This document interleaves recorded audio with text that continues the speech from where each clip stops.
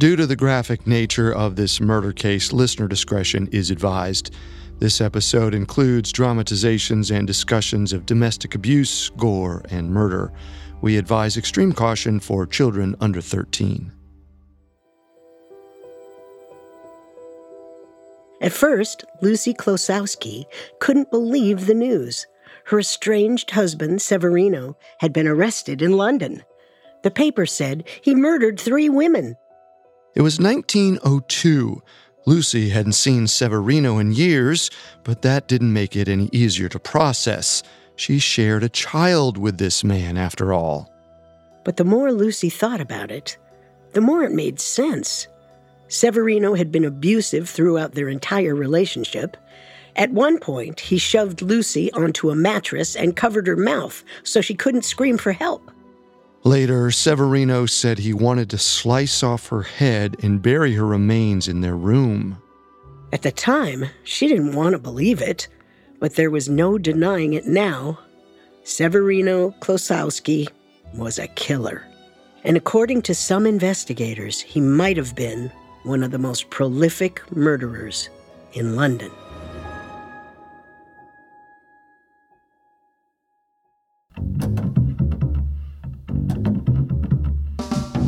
This is Unsolved Murders, True Crime Stories, a Spotify original from Parcast. I'm your host, Carter Roy. And I'm your host, Wendy McKenzie.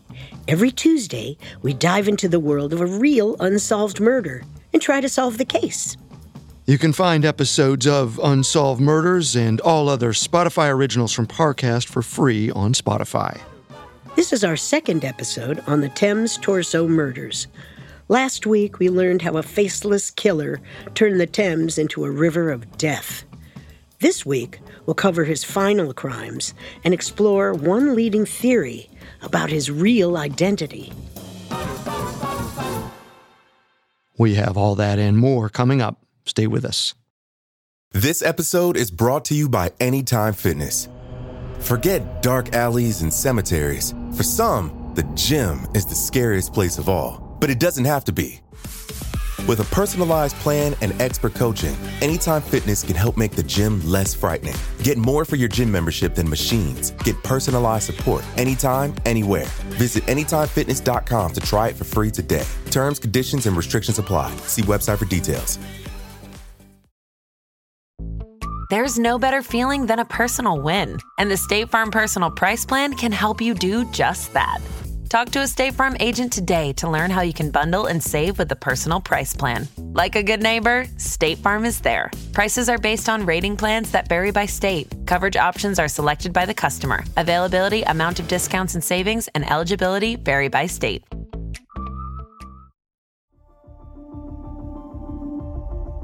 A year before Jack the Ripper painted the streets of London red, another serial killer made his mark on the city. He was dubbed the Thames Torso Killer. He had a penchant for chopping his victims into pieces and dropping their remains all around the winding river. By the summer of 1888, he'd killed at least 2 women. But the Torso Killer was about to be upstaged. In November of 1888, Jack the Ripper murdered his 6th victim. This sent the East End into a state of panic. It also forced the Metropolitan Police to put any investigation into the Torso Killer onto the back burner. They needed to find the Ripper first. This allowed the Torso Killer to scoot right under their noses. In June 1889, he killed and dismembered a 3rd victim. Her name was Elizabeth Jackson. Her remains were sprinkled all over the city. A shoulder near Copington's Wharf, a leg near Wandsworth Bridge, and her liver near Wapping. At the time of her death, Elizabeth was 24 years old and at least 7 months pregnant. The baby had been removed from her womb. This led investigators to think that the killer was a back alley doctor. It looked like he tried to perform an abortion on Elizabeth before he killed her. This procedure was considered a crime in 19th century London, which meant that there was no paper trail. The authorities tried to investigate under the table doctors in the area, but they were unsuccessful. So the torso killer continued to roam freely around the East End, and just 3 months later, police found another body. On September 10th, 1889, Constable William Pennant made his usual rounds on Pinchin Street. It was just a few miles from the new Scotland Yard construction site, where the torso killer's second victim was found back in 1888. It was also just over a mile from Castle Alley, where one of Jack the Ripper's victims had been slain. Due to the Ripper's crimes, police were on high alert. Constables like Pennant were stationed all across the East End at all times of the night. They hoped this constant surveillance would catch him once and for all. Around 5:25 a.m., Pennant wandered past a row of railway arches. He noticed an odd shape on the ground. He quickly realized that it was a woman's torso. Her head and legs were missing, and her stomach had been cut into. No doubt it was gruesome, but Pennant didn't panic. He kept his wits about him and remembered that he'd patrolled that same area about 15 minutes earlier. He was certain that the remains were not there before. The constable called for backup. It seemed like the killer was nearby. Within minutes, policemen were swarming the scene. They were worried that this was Jack the Ripper's doing and ventured out across the city to find him. But ultimately, all they found were 3 men who had dozed off near the crime scene. Wake up! I'm sleeping here. What the dickens do you want? A woman's torso was just discovered, mere yards from you. Did you see anyone suspicious coming through the area? Suspicious? This is the East End, Constable. Everyone's up to no good. Yeah, and what about you? What brings you out here tonight? I didn't have enough money for lodgings. Figured this was a good enough place as any to rest my eyes. If I'd known I'd be awakened by all of Scotland Yard, trust me, I would have found another spot. The other 2 men had similar stories. They'd fallen asleep after a night of drinking and were rudely awoken by a flurry of officers. In their inebriated state, they probably couldn't even hold a knife, much less kill someone with it. The police still assumed that this victim was killed by Jack the Ripper and were frustrated to see him slip into thin air once again. The only evidence they could rely on was the woman's remains. Medical examiners had successfully identified a few of the Ripper's victims already. Perhaps this one would bring them a little bit closer. As the sun began to rise, Dr. P. John Clark arrived at the railway arch. He noticed that there was some blood on the ground, where the woman's neck had been. If she'd been killed at the scene, he'd expect to see a lot more than that. This meant she was probably murdered somewhere else and dumped on the street. Dr. Clark took the remains to a mortuary and carefully examined them. Then he led a group of doctors through his findings. I'd say the victim is somewhere between 30 to 40 years of age. Her head and legs have been skillfully separated from the body. She has a 15-inch cut down the abdomen.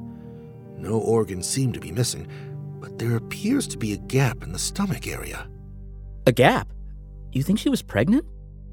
Hard to say on that one, but it's certainly possible. This doesn't seem like the Ripper. Dr. Clark, did you say something? I'm just reminded of a case from not too long ago. A woman's torso was found in the basement of the Scotland Yard site. Oh, I remember that one. Elizabeth Jackson. Yes, that's her. An unborn child had been cut from her womb, perhaps just like this victim before us. Dr. Sargent, what time do you place our victim's death? I'd say about 24 to 36 hours before discovery. Don't you think that's odd? All the other Ripper murders happened right there on the street. They've been messy and raw, with blood everywhere. But this was slow and exacting, and it happened somewhere else, hours or days before the drop-off. Do you think the Ripper is changing his pattern? No, I don't think this is the Ripper at all. Within 24 hours, the police put out a report saying as much. The recent Pinchin Street murder was committed by someone other than Jack. At first, the authorities said that the Pynchon discovery was an abortion gone wrong, but eventually they connected it to the Thames torso killer. This brought his official death toll to 4. Unfortunately, medical examiners were never able to identify the body. It didn't bring them any closer to finding the mysterious criminal. Once again, the torso killer was free to murder with impunity. But after the body was found on Pynchon Street, he seemed to vanish. 13 years would pass before the thin veneer of peace would be shattered once again. Coming up, the torso killer comes out of retirement. It's been said that art is in the eye of the beholder. But what about greed or chaos? Hi, it's Richard from the Spotify original from Parcast, Unexplained Mysteries. This September, join us as we comb through the clues of some of the greatest art mysteries of all time. The Lost Da Vinci, the fake Rothko, the real identity of Banksy. If you've never listened to Unexplained Mysteries before, there's no better time to dive in than with this fantastic 5-part special. You can also find hundreds of other mystifying stories and new episodes each week by following Unexplained Mysteries, free on Spotify. This episode is brought to you by Anytime Fitness. Forget dark alleys and cemeteries. For some, the gym is the scariest place of all, but it doesn't have to be. With a personalized plan and expert coaching, Anytime Fitness can help make the gym less frightening. Get more for your gym membership than machines. Get personalized support anytime, anywhere. Visit AnytimeFitness.com to try it for free today. Terms, conditions, and restrictions apply. See website for details. And now, back to our story. 13 years came and went. During that time, the paranoia surrounding the Thames torso killer and Jack the Ripper calmed down. The former hadn't killed since 1889, and the latter stopped making waves in 1891.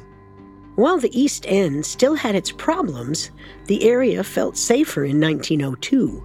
What's more, London's Metropolitan Police had created protocols to stop the city's next serial killer in their tracks. It seemed like the nightmare was over. Of course, that's exactly when the Thames torso killer returned from the dead. At least that's according to true crime writer R. Michael Gordon. Gordon believes the notorious serial killer reappeared in the summer of that year. While we can't confirm Gordon's theory, we do know that a body was found that seemed to fit the torso killer's M.O. It was discovered by 2 workers from Dalton's Pottery Works in the early morning hours of June 8, 1902. The men had just finished their shift and stepped into Salamanca Alley, a short passageway just south of the Thames. They were in for a grim surprise. Hey, Moonsir, what do you say we grab a pint over at Crown after this? At Klasowski's old dump? He's a curmudgeon. Why would you want to go there? Because his pours are heavy and his drinks are cheap, and you never pay your share. Hey, come on now. Jesus!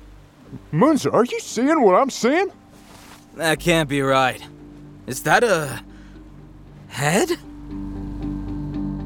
The 2 laborers could hardly comprehend what they were seeing. A woman's body had been cut into 10 pieces. Her severed arms, legs, torso, and pelvis were stacked one on top of each other.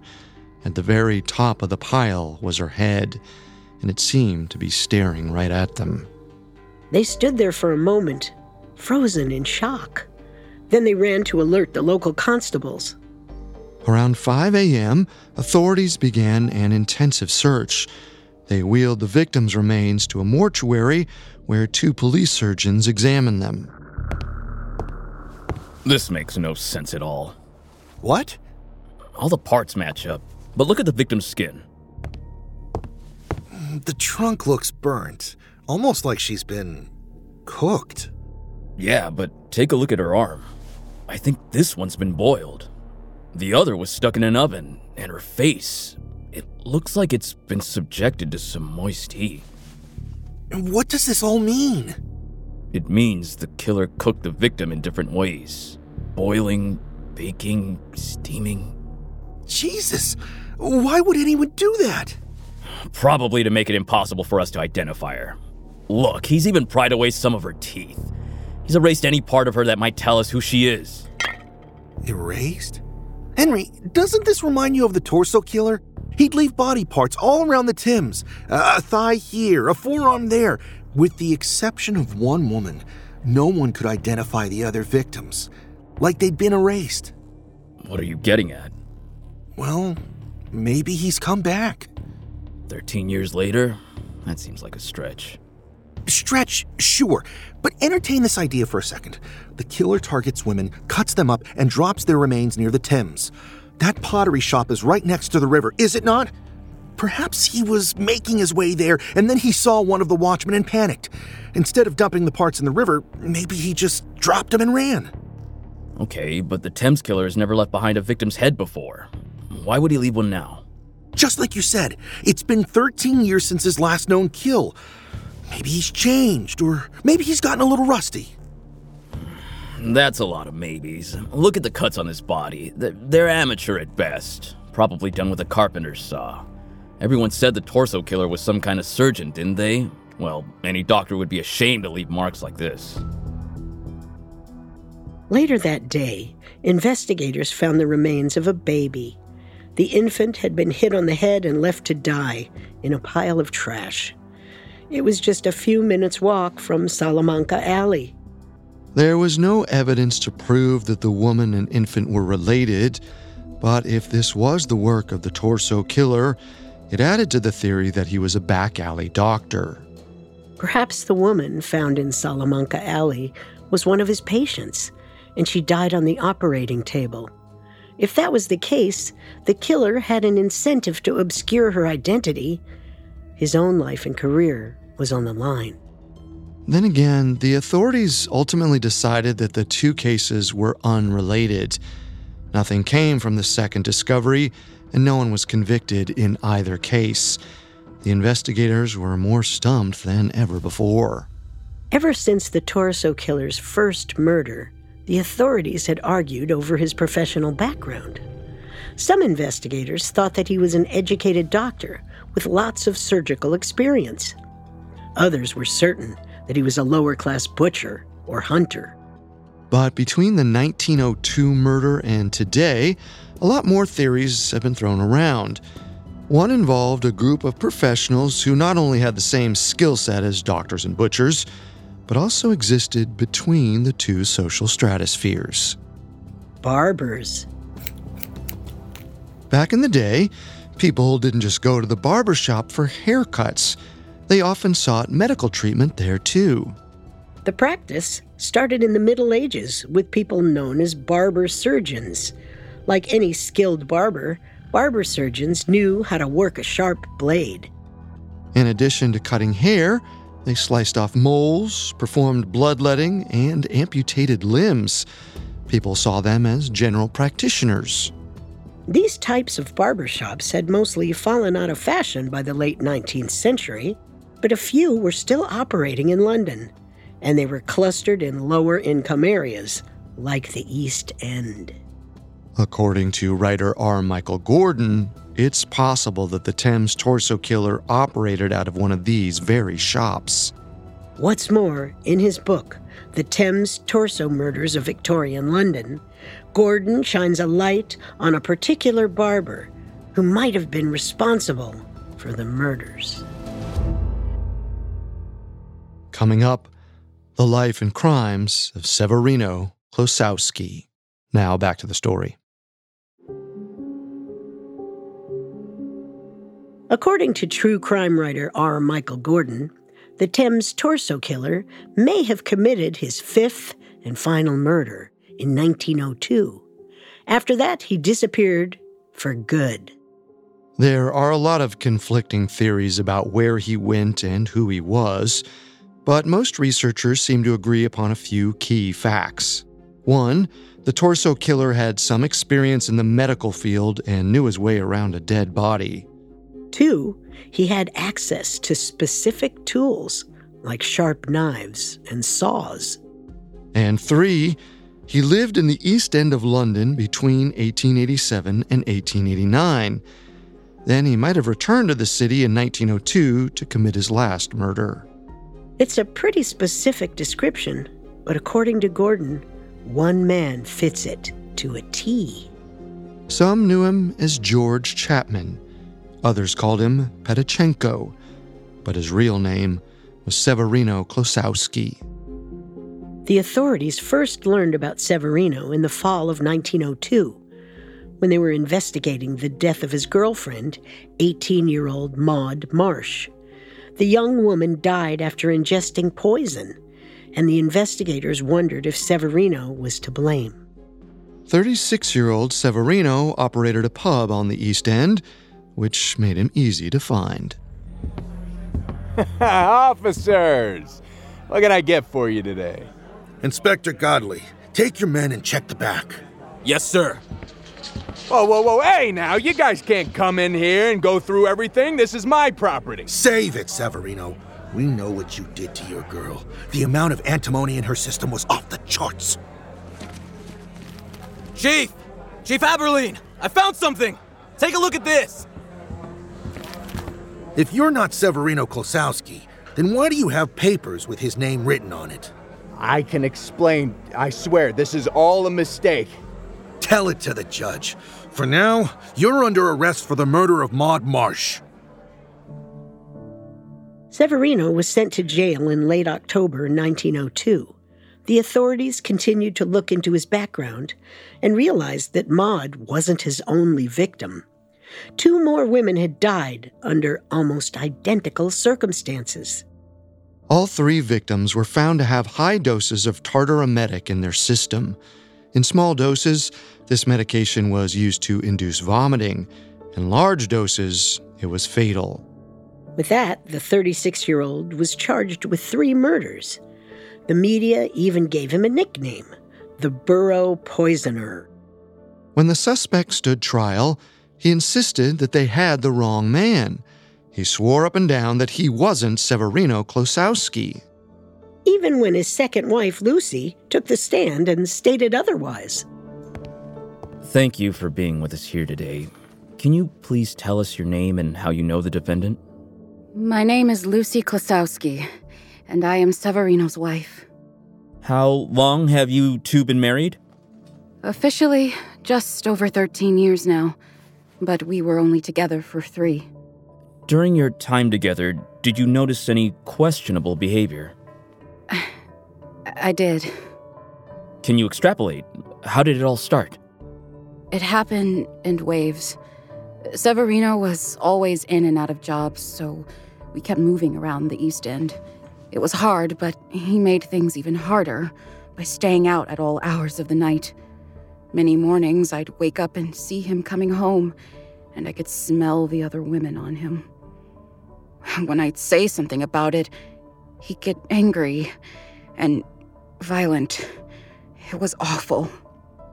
Then, we lost our first child in March of 1891. I needed a fresh start, somewhere far, far away, so we packed up, moved to America, and my husband opened up his own barbershop in New Jersey.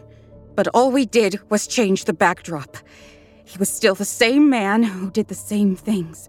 He'd stay out late at night, and he couldn't control his... I'm sorry. Please, take all the time you need.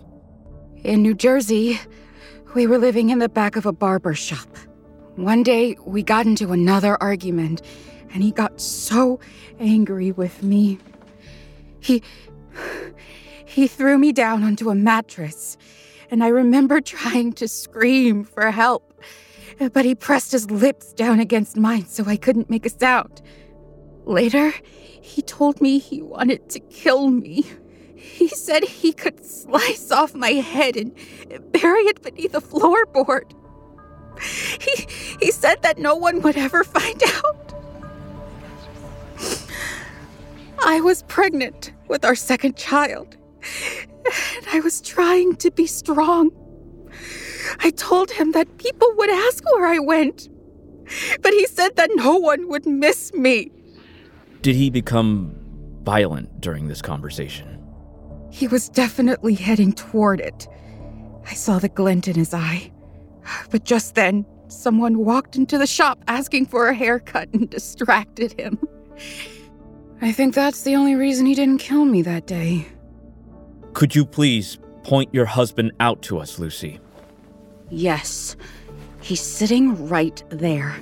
That man is Severino Klosowski, and he's more than capable of murder. With Lucy's damning testimony, the authorities realized that the burro poisoner may have been responsible for more than 3 murders. Investigators dug deeper into Severino's life and discovered that his movements synced up perfectly with the Torso killings. What's more, they learned that the 36-year-old barber turned pub owner had once had a promising career as a surgeon. Born in 1865, Severino grew up in a rural Polish village. At 14, he left home to become a doctor's apprentice. For the next 5 years, he lived and worked at a medical facility in Zvolin, a town in Slovakia. There, he learned the art of cupping, bloodletting, and surgery. Severino was so good at his job that he quickly moved up the ranks. This took him away from small-town living and brought him into the hustle and bustle of Warsaw. And in December of 1886, the 20-year-old received his degree as a junior surgeon. Around the same time, he got married. But wedded bliss was not in the cards. By 1887, he packed his bags and his tools and headed to London. The sudden move made no sense. Severino had a promising career in Poland, yet he decided to abandon his first wife and move to the East End alone. It seemed like he was running away from something. While this has never been proven, some researchers have speculated that he killed someone in Poland. He could have moved to escape the consequences. In any case, Severino was ready for a fresh start. He likely arrived in London at some point between the spring and summer of 1887, right before the Thames Torso murders began. After settling down in the city, he began to use various aliases, including the names George Chapman and Petachenko. These alternate identities didn't seem to get in the way of his career, though. He quickly found work as an assistant surgeon and hairdresser. Now remember, back in those days, the line between a barber and a surgeon was blurry. Severino likely spent the next few months trimming beards, slicing off moles, and nursing the sick back to health. Then, in 1888, he suddenly left this job and traveled about 3 miles east to the area known as Whitechapel. There, he rented a room at George Yard Dwellings. This housing unit was near the center of all the Jack the Ripper murders. It was also close to the New Scotland Yard worksite, where the Torso killer's second victim was found. At some point in 1889, Severino moved and opened his own barber shop. This was close to where Elizabeth Jackson's remains were found. It goes without saying that this was a scary time for everyone, and yet Severino appeared to be unfazed by the Torso killer's reign of terror. In fact, just days after Elizabeth's remains were found, he went out and met his soon-to-be wife, Lucy, and the two couldn't be more smitten. A few weeks after meeting, Lucy moved in with him by August of 1889. They lived in an apartment building across the street from Severino's barbershop, and just in front of his shop was Pinchin Street, the road where the fourth torso was discovered. Then, in September of 1890, Severino shook things up once again. He closed his shop and moved to Whitechapel High Street. He got a job as an assistant barber. Then he became the owner. We don't know exactly how that came to be, but it's possible he may have killed the previous barber to claim ownership. In any case, Severino thrived for a period of time. In fact, business was doing so well that he moved Lucy and their son into a better neighborhood. But while Lucy was busy playing house, Severino began walking the East End at all hours of the night. When Lucy confronted him about the late nights and possible love affairs, Severino became abusive.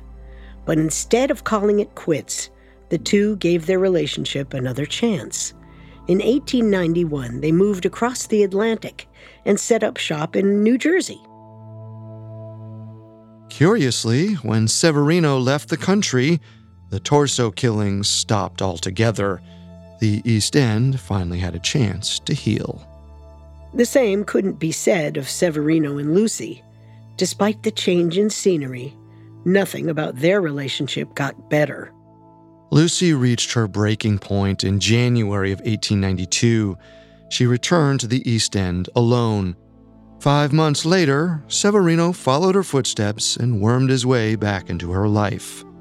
The couple gave their relationship another shot, until Severino returned to his old ways and left Lucy for good. Just like before, he took on new aliases, jumped from job to job, and got into one relationship after another. These other women weren't as lucky as Lucy, though. They were the ones he poisoned. Severino was eventually convicted of killing all 3 of them and was sentenced to hang at Wandsworth Prison. In the years since, many have wondered if he was actually the torso killer, Jack the Ripper, or both. He had both surgical experience and the means to kill, and his movements across the Atlantic match up with the torso killer's crimes a little too neatly. But we can't say anything for certain.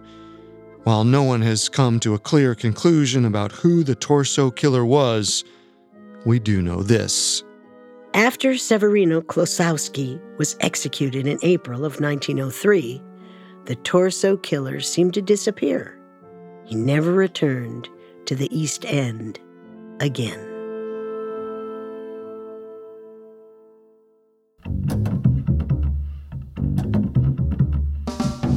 Thanks again for tuning into Unsolved Murders. We'll be back next time with a new episode. For more information on the Thames torso murders, amongst the many sources we used, we found the Thames Torso Murders of Victorian London by R. Michael Gordon and the Thames Torso Murders by M. J. Troe extremely helpful to our research. You can find all episodes of Unsolved Murders and all other Spotify originals from Parcast for free on Spotify. We'll see you next time. Unsolved Murders True Crime Stories is a Spotify original from Parcast. Executive producers include Max and Ron Cutler. Sound design by Michael Langsner, with production assistance by Ron Shapiro, Nick Johnson, Trent Williamson, Carly Madden, and Freddie Rivera. This episode of Unsolved Murders was written by Jane O., edited by Kylie Harrington and Giles Hofseth, fact-checked by Catherine Barner, researched by Mickey Taylor, and produced by Freddie Beckley. The amazing cast of voice actors includes Tom Bauer, Joe Hernandez, Laith Walschlager, Nazee Tarsha, and Rebecca Thomas. Unsolved Murders stars Wendy McKenzie and Carter Roy.